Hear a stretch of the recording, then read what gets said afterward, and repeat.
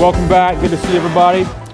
Grab your Bibles and turn to the Gospel of Mark.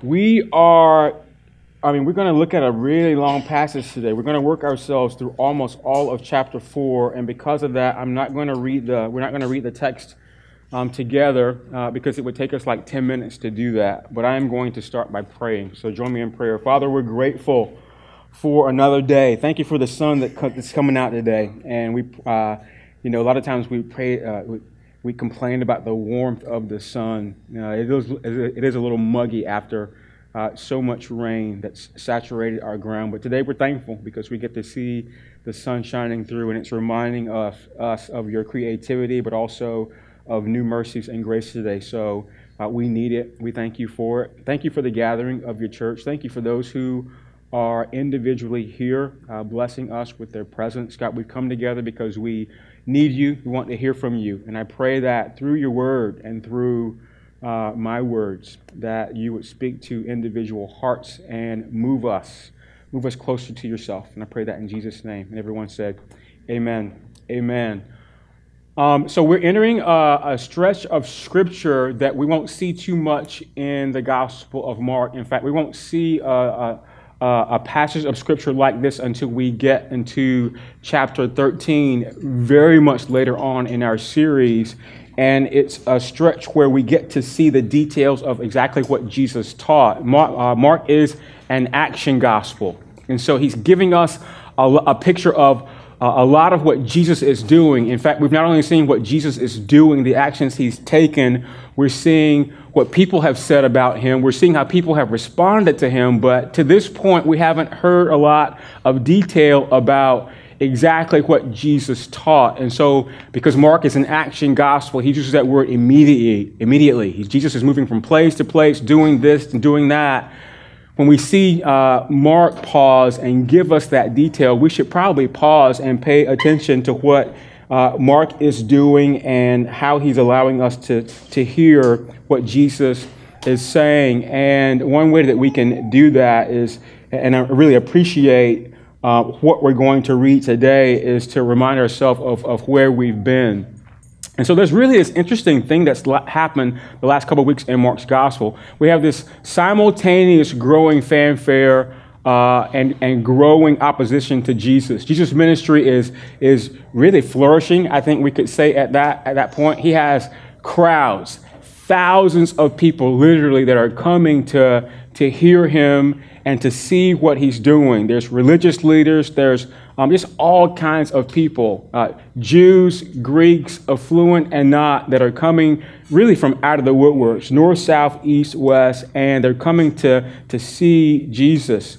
And one of the things that we've seen in the last 2 weeks is that there's this growing opposition. There's this growing number of people that are following Jesus, but there's this growing opposition to him as well. In fact, we have already seen that the religious leaders that are following Jesus, looking at him, just trying to figure out who he is and what he's doing, they've already decided what they're going to do about him. They're planning to kill him. They don't know how.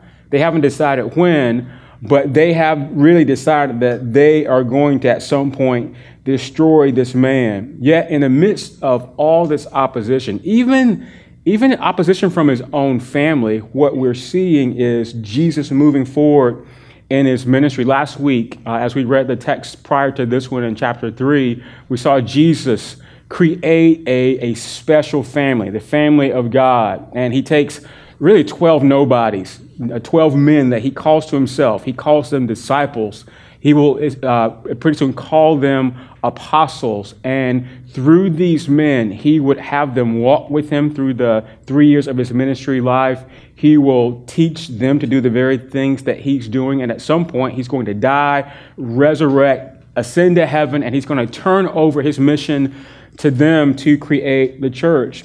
And so, this thing that he's doing with these 12 men is really special. And we ended on this note last week, that Jesus has drawn a line in the sand when it comes to being a part of his family. Jesus, as if it were saying, you're either with me or against me. You're either for me or you reject me. You're either a part of God's family or you're not. And those sound like harsh terms. And here's the prerequisite the requirements for being a part of Jesus' family. It's not that you have to be in his biological family.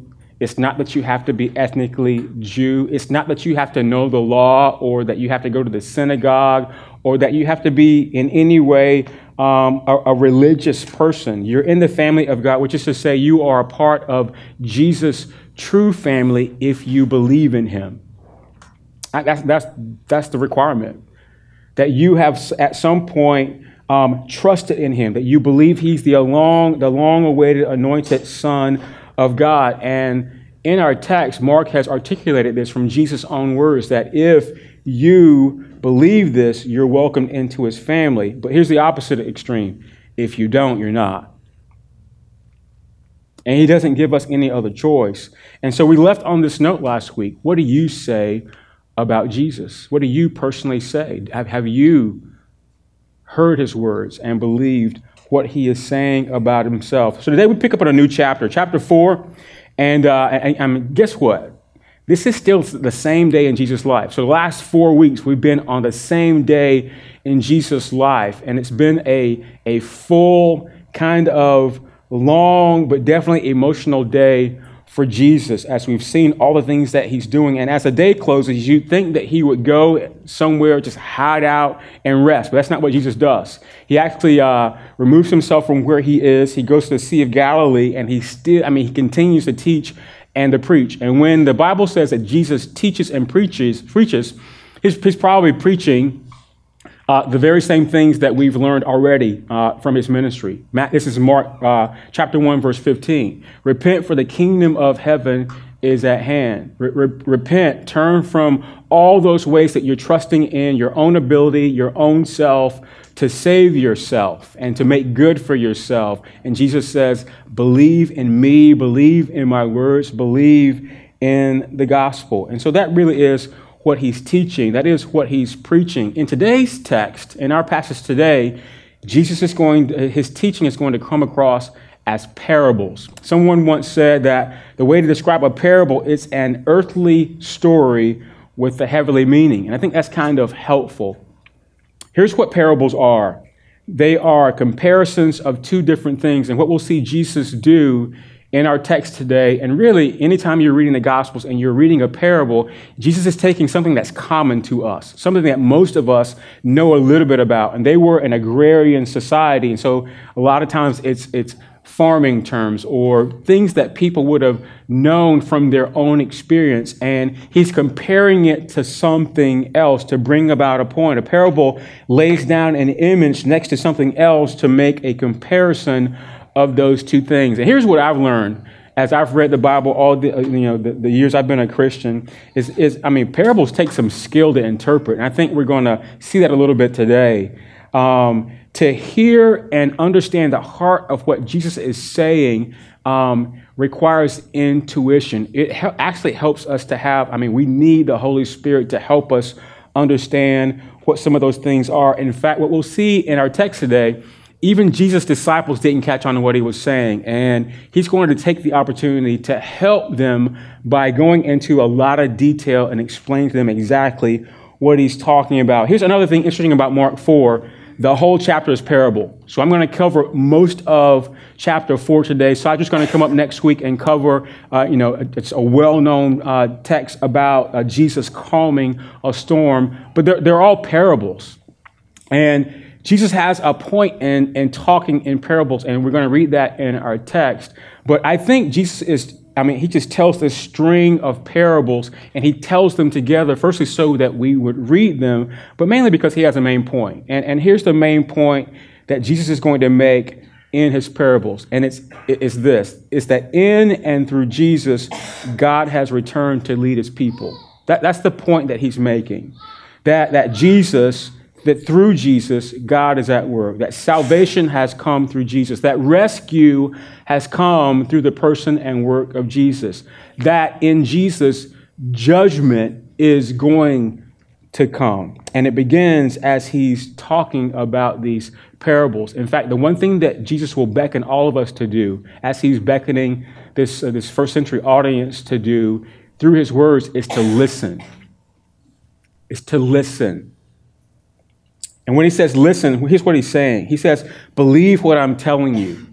But not just believe what I'm telling you, trust me. And there's a little action required on our behalf as we trust and believe Jesus. And that action is that we would also follow him. And that's what he says to those whose hearts are willing and able to hear. And so you'll hear this phrase repeated throughout our text. To those who have ears to hear, guess what he'll say? Let them hear. And what I would tell you is we don't just hear with our ears, because sometimes your ears may fail you. We hear with our heart. And so Jesus is beckoning us, firstly, to hear with our physical ears, but more so to hear with our heart. And so for those who have ears to hear, let him hear what he says. In verse 1, he says, again, he began to teach beside the sea, and a very large crowd gathered about him, so that he got into a boat and he sat in it on the sea. And the whole crowd was beside the sea on the land, and he was teaching them many things in parables. And in his teaching, he said to them, there's that word, listen. It's an important word, not just in how Jesus, thousands of people on the sea there, on the Sea of Galilee. He wanted them all to listen. And Jesus he's the only person at this point that knows what he's going to say, him and God. He's the only person at this point that knows who he is and that his words have the power of life and death in them. Jesus is the only one at this point that knows the authority of his words, that the things that he's saying, if listened to and treated rightly, could actually change a life, like forever. And think of the crowd that had amassed before him. There's likely the 12 disciples, the impending apostles. You got religious leaders that are just looking at Jesus, trying to figure out who he is and looking for an opportunity to do something to move him out of the way so that he'll stop influencing all of the Jewish crowds. You've got his biological family, the ones that were that thought he was a lunatic and they are looking for an excuse to, all right, he is really shaming us. Look, he's gone on the Sea of Galilee. He's a boat now talking to everybody. What is he doing? But you got just a crowd, a whole diverse crowd of people coming from everywhere. Commoners, people of affluence, politicians, Jews, Greeks. All these people are assembled on the shore of the Sea of Galilee. And here's Jesus thinking, and of course I'm assuming here, you got all these people, and Jesus is painfully aware that some of them, as they're hearing his voice and paying attention to his words, that they would be coming to faith. That even as he's speaking, they're trusting in his words and believing in him, believing all the things that he's saying. But at the same time, there are those that his words are going in one ear and out the other. And honestly, the same thing happens in every church, every time the church gathers. There's people that are hearing the word preached, and they're gleaning it, and they're leaning into it, and their hearts are saying, yeah, I need this. I want this. But there's also people that are in these seats, and the words are going in one ear, and they're going out the other, never to be dealt with. That's the reality of what happens when we hear God's word. And I would tell you, God is longing and laboring for them. Jesus is longing and laboring for these people here to hear his words. But he's also longing and laboring by the Holy Spirit for us in, the 21st century to hear his words as well this morning. And so what comes next are 4 parables. The first one's the most important. Well known. Parable of the sower. And the reason why the parable of the sower is so important is because it's the foundation. It's the key to every other parable that Jesus will teach in any other gospel that you read. And he's talking not just about the kingdom of God, although that's the principal theme. He's talking about himself and what he's come to do on the earth. And so that's important. And so let's dive in. Chapter 3, verse 3. Here's what he says. He says, listen, behold, a sower went out to sow, and as he sowed, some seed fell along the path, and the birds came and devoured it. Other seed fell on rocky ground, where it did not have much soil, and immediately it sprang up, since it had no depth of soil. And when the sun rose, it was scorched, and since it had no root, it withered away. Other seed fell among the thorns, and the thorns grew up and choked it, and it yielded no grain. And other seed fell into good soil and produced grain, growing up and increasing and yielding 30-fold and 60-fold and 100-fold. And so this first parable, Jesus is talking about a sower, and a sower would have been a common image to this agrarian society. I mean, all of them just hanging out on the Sea of Galilee would have known what he was talking about. And the image that Jesus is giving them, keep this thought in mind. He's making a comparison. He's telling them, this is what the kingdom of God is like. And if you're in the kingdom of God, these are the things that are happening in and around and amongst and to you. And then he gives us the image. It's the image of a man with a bag of seed tied around his waist. In the 21st century, this would be you going to Home Depot or going to Lowe's, and you get one of those automatic seeders. You're going to buy the seed. You're going to go to the seed store, buy the seed, dump that seed into the broadcaster, and you're going to walk. Okay? And the seed is going to get sprayed out everywhere. All right? Agrarian society, your hand is the broadcaster, and your feet is the automatic part, right? And so this is a man, and he's a broadcast sower. And so he's got this bag tied around his waist. It's full of seed. And he's going to reach his hand in the seed, and he's going to start scattering the seed. And here's what Jesus says. The sower is scattering seed everywhere. And there's not an inch of his ground, of whatever the intended area that he's not scattering seed in. Particularly, he's scattering indiscriminately. And it looks like the sower is so intent on reaping some kind of a harvest that he sows in places where it doesn't make any sense to sow. He sows in rocky ground. He sows in places where he knows the soil is only like an inch deep, yet he expects there to be a harvest. And so that's the picture that Jesus is giving us. He's sowing even among the thorns. And this is the shocking part of the parable. The shocking part is that the indiscriminate sower is the harvest that is able to amass based upon the way that the sower is sowing. Let me say that differently. The shocking part is the indiscriminate sower. The most shocking part, let me read my writing. But what's more shocking than the indiscriminate sower is the harvest that comes after it. Look at verse 8. Jesus says his sowing yields a 30 and 60 and 100-fold harvest. Now, some of you grew up on farms. Your parents were farmers, or you grew up in a farm-like environment. There's probably not a one in here that's like an actual farm. Anybody a farmer? Like right now, farmer? Come on, Jonah. All right, I believe you. I'm gonna ask your dad later on, though. All right, so none of us are farmers, although we can understand the concept. But what he's giving to us is like an exaggerated picture. It should be a staggering picture. It's fair to say 100-fold harvest that means God got involved somehow and blessed you beyond blessing.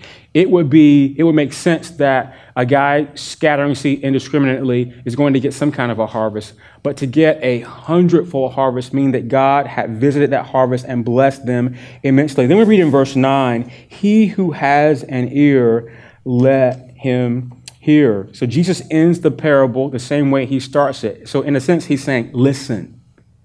Not listen just with your ears, listen with your heart. Listen to what I'm saying, because the truth is, everyone on the seashore, they could hear him. He didn't have a megaphone, but somehow I'm sure Jesus was amplifying his voice so that everyone was hearing him. But think about, for those of you who are in the room and you have parents, think about how you can be speaking to your kids and they not listen. Like they're intently playing with their toys. They're watching a little cartoon on TV and you're calling their name, John, and like John is not paying you any attention. I've got a gift. I've got two gifts, actually. The first gift that my wife noticed was that I don't have a great sense of smell. And so when our kids had poopy diapers, I was blessed. It was a gift. I didn't smell a thing. And so she's like, don't you smell that? I was like, nope. It's like, well, you need to go. I don't smell it. How can I change something I don't smell? But here's my other gift. This is a really good gift. I can tune anybody out. Like, I can be in the midst of chaos and I cannot hear people talking to me. I cannot hear people calling my name. And it's a gift. Most of y'all can't do that, but I can. And so my wife will be talking to me sometimes. And I've trained myself to do this now. But she'll be talking and I won't hear a thing, like nothing. It's like I'm like reading my Bible, I'm reading a book, I'm doing something. And so what I've trained myself to do is, you know, I'll be aware that she's saying some stuff, and then I'll look and I'll say, are you talking to me? See, I can learn. And so here's the deal. On this shore, there are people like me who they're not even hearing Jesus. They're there, perhaps they're there for the wrong reasons, but he's talking and they're not getting it. There's others that they're hearing it. It's going in one ear and completely out the other. Unfortunately, there are also people that are there and they're just not getting anything. And that's how it is amongst those who hear. And so Jesus tells, he who has ears to hear are supposed to hear. And then there's another segment of people that are there, and these qualify as this is the disciples' lot. They were there and they were confused by what Jesus was saying, and so that's why Jesus in verse 10 goes on and explains to them what the parable means. He says in verse 10, and when he was alone, those around him with the 12 asked him about the parables, and he said to them, verse 11, to you has been given the secret of the kingdom of God, but to those outside, everything is in parables. Verse 11 is an interesting verse. Scholars say that that's one of Jesus' heart sayings. And a heart saying is a place where Jesus says something that most of us would say, wow, that was like harsh, or perhaps even, is that true? Can we actually believe that what he's saying is right and true? And Jesus does that in several spots. He uses this phrase. There's a new phrase for him, at least in Mark's gospel. He says, to you has been given the secret of the kingdom of God. And so when he says that, a way to interpret that is it's a divine mystery. In other words, here's what Jesus is saying. There's some on the inside, like you got in-group and out-group. He's saying there's some on the inside who know Jesus, who are around Jesus, who know, love, and serve Jesus. Those who are truly following Jesus, and they've been let in on a secret. And here's the secret. Here's the divine mystery. Here's the secret of the kingdom of God is Jesus. That's the secret. Anticlimactic, right? But that's what's been given to them. They have been given the ability somehow to know and understand who Jesus is and why he came. Now, the truth is, these disciples and the other people who are around that are truly following Jesus, hanging on to his words, they don't know fully why he's there yet. He's going to unpack that in the future days of his ministry. But that's what Jesus is doing. He is slowly unveiling who he is. God is increasingly revealing Jesus' identity. And Jesus is doing this even as he explains this parable. This parable is in a sense, him explaining who he is and why he's come. And he'll unpack that and more in the next few verses. Ultimately, he's talking about himself, that God's plan for growing the kingdom of God is the seed that's sown within the soil of our hearts. The seed is ultimately the word of God, which is Jesus. John says the word is God, right? Jesus is that word that's sown and comes to full growth. And so here's the thing. This is how this impacts us. If you're a Christian, this is supposed to encourage you. Why is that? Because you are ones to whom the secret has been revealed. You're not here by accident. Somehow, some way, God has put faith in you so that you would hear and truly hear. And that the words of Jesus and the message of the good news of his gospel would cause you to acknowledge your sin and turn from that sin and instead turn to Jesus and stop trusting all those other things that we oftentimes trust to trust you. And so that should encourage us. That should move your heart. That's good news that God in the providence of your life and the sovereignty that only He can give for His glory and for your joy has made you a recipient of that secret information, that you would be a recipient of the secret of the kingdom of God. And you only know that because you have trusted Jesus by faith. And so the key to understanding these parables, Jesus tells us, is that we would connect to His identity. And if you don't get Him, you don't get the parable. Why? Because the parable is really about Him, God's will and His ways, His salvation and His judgment.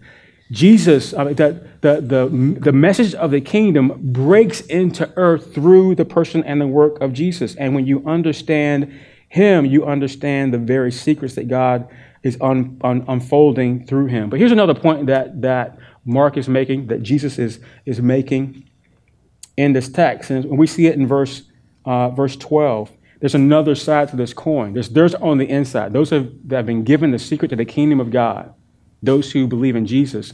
But there's also some on the outside. Look at verse 12. He says, "To you have been given the secret of the kingdom of heaven, but to those outside, everything is in parable, so that they may indeed see but not perceive, and may indeed hear but not understand, lest they should turn and be forgiven." This is another hard saying. In other words, there's those of us on the inside, and there are those who are on the outside, and those on the outside are those that reject Jesus. And Jesus will say here in our text, He says everything in parables so that those who have ultimately rejected Him will never be able to understand. Can you see that hard saying there? Just like, wow, is it really that black and white? And He would say yes. In fact, what He does in verse 12 is He's repeating a verse from Isaiah chapter 6. And in Isaiah sees this picture. He sees a vision. He says, "I saw the Lord. He was high and lifted up, and His train filled the temple." And then Isaiah sees seraphim, which are angelic beings, and they have 6 wings covering their face and their feet, and with one set of wings they flew. And this angelic being started echoing, "Holy, holy, holy is the Lord God Almighty." And at those words, Isaiah fell on his knees, and he says these words. He says, "Woe is me, for I'm a man of unclean lips. I'm a sinner. I don't deserve to see what I'm seeing." What Isaiah is thinking of primarily, though, is anybody that sees God is going to be smoked. He's going to get killed, right? But here's what the angelic being does. It takes coal from the altar, it brings it over to Isaiah, and it touches his lips, and it purifies him. And then what ensues is the rest of the vision. God comes to Isaiah, and this really beautiful picture. He tells him, "I'm going to send you as a person among people who see but don't perceive, who hear but don't really grasp it." You see the picture? Jesus is likening Himself by quoting Isaiah 6 to the mission that Isaiah had of being sent to a people that are rebellious, that see but don't see. Jesus is right in front of these people, and yet they don't see Him. They don't see who He truly is. They're hearing Jesus' words, and they're not grasping the things that He's saying as He's saying them to him. Coincidentally, the Apostle Paul would use these same words as that we read in Isaiah 6. In chapter 11 of, chapter 28 of the book of Acts, and also Romans 11, verse 8, Paul, who was sent to be a missionary to the Jewish people, recognizes at some point, you know what? I'm saying all these words. I'm preaching the gospel. I'm doing miracles. And these people see me, but they don't see, they see me, but they don't see the God that I'm talking about. They hear the words that I'm talking about, but they don't hear the Spirit of God speaking to them and calling them to Himself. And so what does He do? He says, "I'm going to reject you, and God is sending me to the Gentiles." That same thing is happening here. He's saying, God has sent me to announce good news to a people that will listen. And if you won't listen, I'm going to turn my back on you and go to someone else. And so what this is showing is that everything is that Jesus is doing is divisive. And this is kind of a crazy thought, right? Because we have this perspective that Jesus comes to just show us love. He's come to be nice and to kind and say good words and to heal people and do all kinds of good and glorious things. But right from the get-go, Jesus says things and he does things that are divisive. Very divisive. Jesus comes with salvation, but the other side of the coin is that he also comes and he brings judgment. And we should see that his parables, the parables that he tells, would be a part of that. And what the parables are doing is confirming and revealing the condition of people's hearts. And so if you're an insider, if you're one that's seen who he is and heard what he's saying, it's confirming that you're a true follower. And for others, it's confirming their spiritual blindness. It's a double-edged sword. Look at verse 13. And he said to them, do you not understand this parable? How then will you understand all the parables? And so Jesus has decided he's going to help the disciples actually understand what he's saying. Because if they don't understand this one, they're not going to understand any of the other parables that he's going to tell, because this one is foundational, because it's really about him. And so in verse 14 and ensuing verses, he goes on to explain exactly what he's talking about. And he starts in verse 14 saying, the sower sows the word. Stop there. The sower sows the word. It would be an oversight for me not to mention Jesus is the sower. Right? So the parable really is about him. The parable of the soils is about the sower who sows indiscriminately, right? Jesus is the sower. The field is Israel. The picture of the sower is what Jesus has been doing throughout the beginning of Mark's gospel, chapter 1 through 3 so far. What's he been doing? He's been sowing the seeds of the gospel of the kingdom of God. He's been giving the good news of salvation, and he's been sowing it indiscriminately. Think about the crowds that have been amassed in front of Jesus. Religious people and non, Jews and Greeks, affluent and poor, people who have come because they were onlookers, people who come because they just wanted to get something from Jesus. Can you just heal me and leave me alone?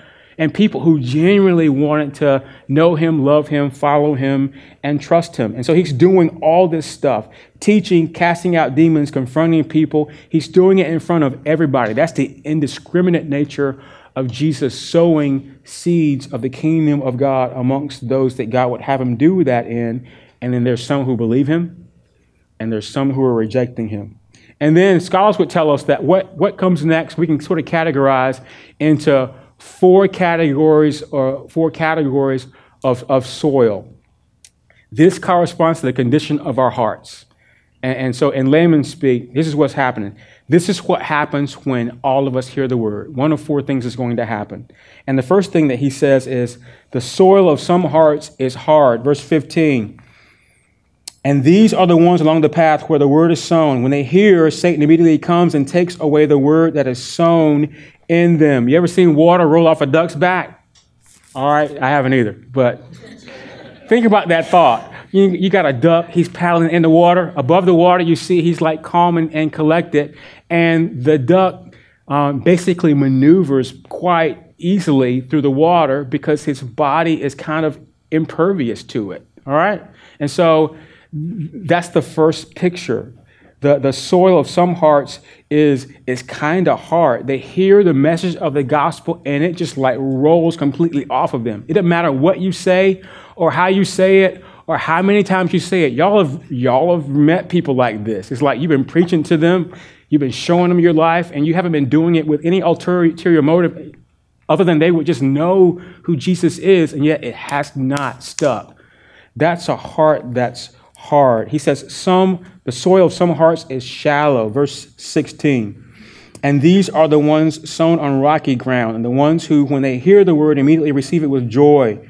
Verse 17. And they have no root in themselves, but endure for a while. Then when tribulation or persecution arises on account of the word, immediately they fall away. All right. You've seen these people too. These are people who are shallow. This is actually supposed to be a more positive response. So what happens?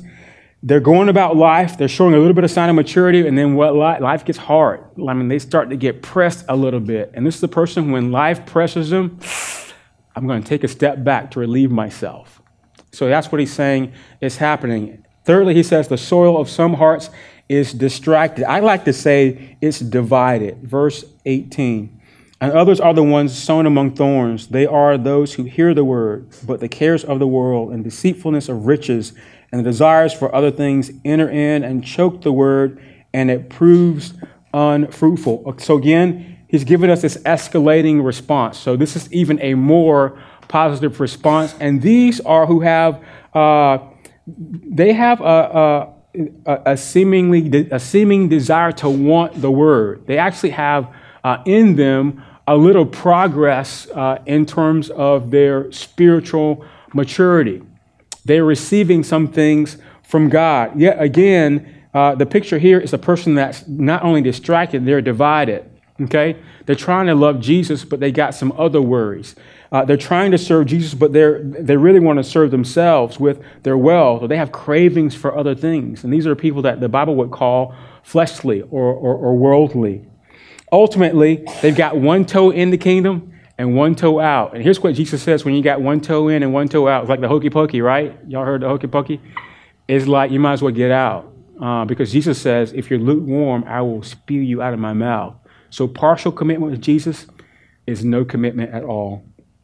And if you think about Jesus' ministry, you've seen these things. You've heard about these things. In fact, he's shown us some of these things already in the way that people have responded to his ministry compared to the way that he's sown indiscriminately amongst all those people who are watching him. And as we keep following Jesus on this journey ahead, we're going to see it more. We're going to see Satan, as he articulates in our text, snatch the word right out of people's hands and right out of their mouths so that they won't perceive, won't see, and won't hear. Think about Peter. When Peter basically told Jesus that he wasn't going to go to the cross and die in our place for our sin, and Jesus says, "Get thee behind me, Satan! You saving not the things of the world, but of the Lord, but of the world." What's going on there? Jesus is articulating a truth of the kingdom of God. Peter didn't get it. He didn't pick up on it. Satan had snatched it up before Peter could actually perceive what was going on. And Jesus rebuked him. We're going to see rich people like the rich young man who have an opportunity to give up his riches to follow the greatest of riches, Jesus himself. And what does he do? He turns his back and chooses not to follow Jesus. What is he? He's someone that's distracted. He's divided by his wealth.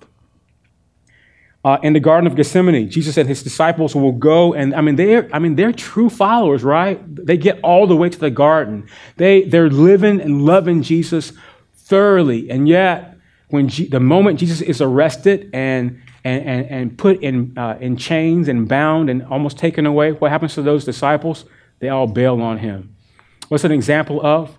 When life gets tough, my faith is shallow. So we see these examples happening.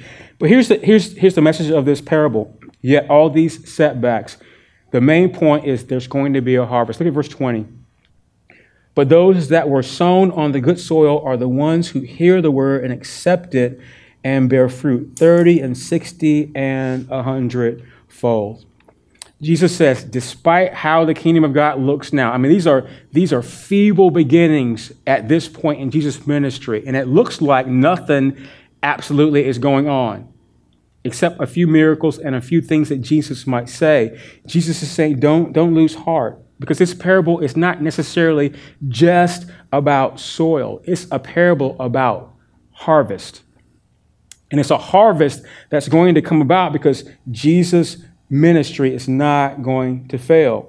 And in fact, the reason why he escalates it from 30, 60, 90-fold harvest is because he's saying it's going to be this immense, staggering harvest. You won't believe the harvest that's going to come about by his ministry. And here's where we come into play.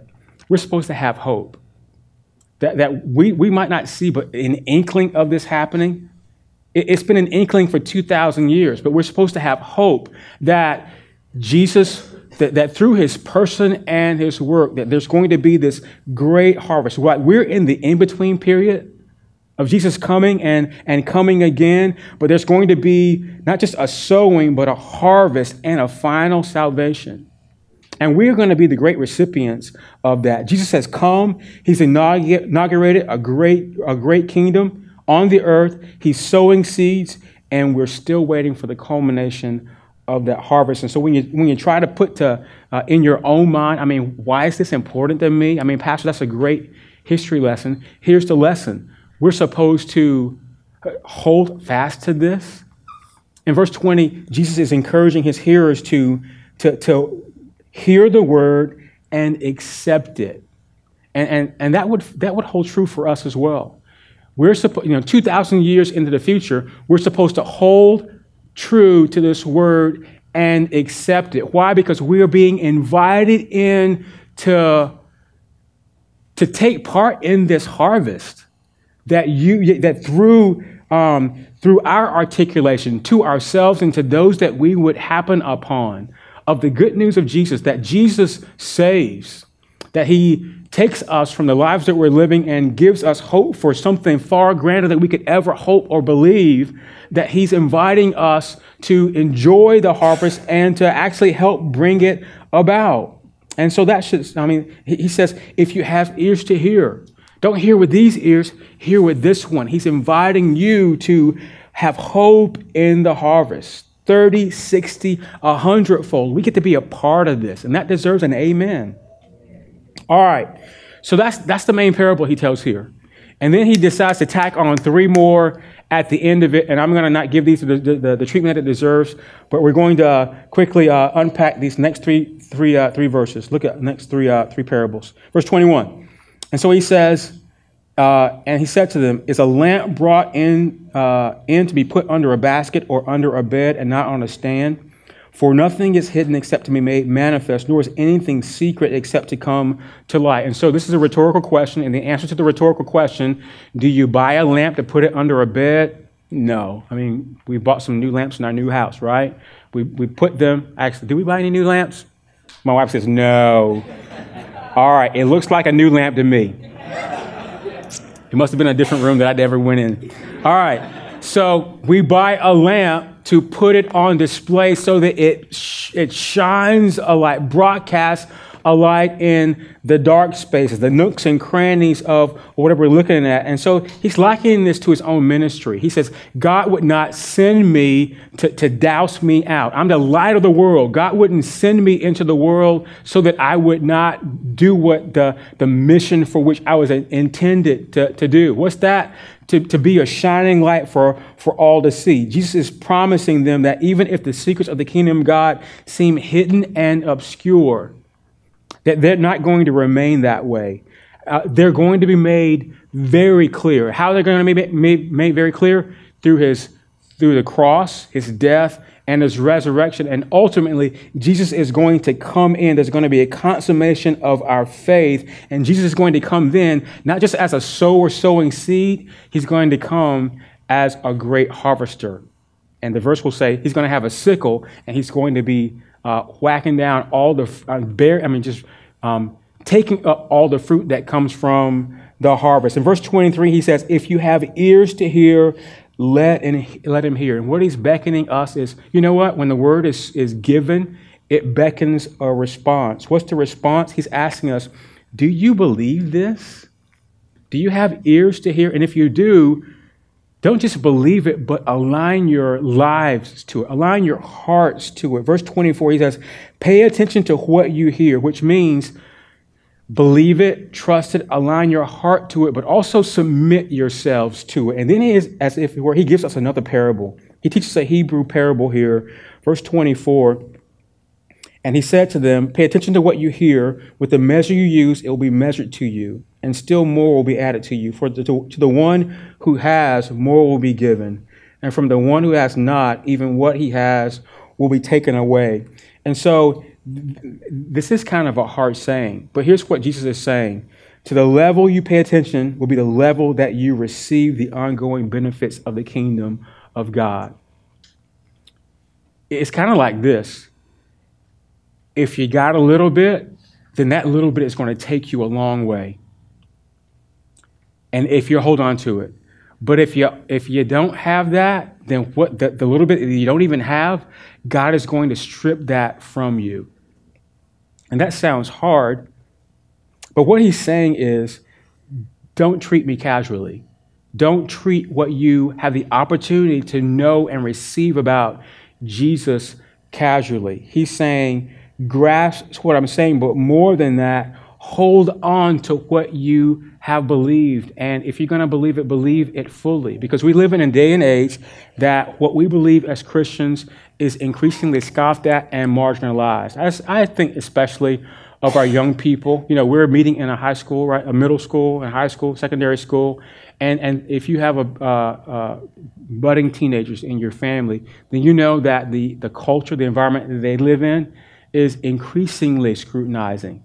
There's bullying that happens because of the way people look. There's bullying that happens because of what people profess to believe. And our kids are under increasing pressures to give up their faith because they feel weird. Literally, they feel weird. They feel ostracized. They feel like if they fully demonstrate who they are as followers of Jesus, disciples, believing what the Bible says, going to church and all that they're going to be on the out group of amongst their friends. Here's what Jesus says, young people. He's saying this to all of us, but particularly our young people. Hold on to what you believe. It may seem like the church is marginalized in our day, but there's coming a day that the seed that Jesus has sown will become this huge harvest. So hold on to what you have believed, because as we hold on to what we believe, God is going to give us the ability to endure through it and be strengthened. And then he tells another parable, verse 26. With what can we compare the kingdom of God, or what parable shall we use it for? It's like a grain of mustard seed, which when sown on the ground is the smallest of all the seeds on earth, yet when it is sown, it grows up and becomes larger than all the garden plants and puts out large branches so that the birds of the air can make nests in its shade. And so this parable is not about the sower, it's about the seed. And what Jesus is saying here, there's something going on with the seed in the ground, and the farmer, although he's wise, doesn't even know what's going on. Why? Because he can't see it. And the message here for us is that there is some things going on in God's kingdom that we might not even be able to perceive. And so in the midst of Jesus talking about the kingdom of God, he's inviting them firstly to think about his own ministry. Here Jesus is in front of them in the flesh, and he's asking them this subliminal question. What can they not see that God is doing in their midst? He's like, I'm here, perceive with your eyes and hear with your heart. That's what he's beckoning us to do. But here's where this hits us. What can you not see in your own life that God might be doing? And here's the beautiful picture that he unpacks here. You know, oftentimes, even for ourselves, we think nothing is going on. I'm reading the word. I'm trying to memorize scripture. I'm trying to do what's right. I'm actually trying to love and serve God. And there's like nothing going on in my life. In fact, it's just the opposite. And God wants you to have hope. He says one day there's going to be a harvest that just pops up. It's going to pop up not just in the world out there, Jesus coming back, saving us. It's going to pop up before you enter eternity. And here's the message. Don't dismiss the harvest that God is even now sowing into and preparing to reap in his time.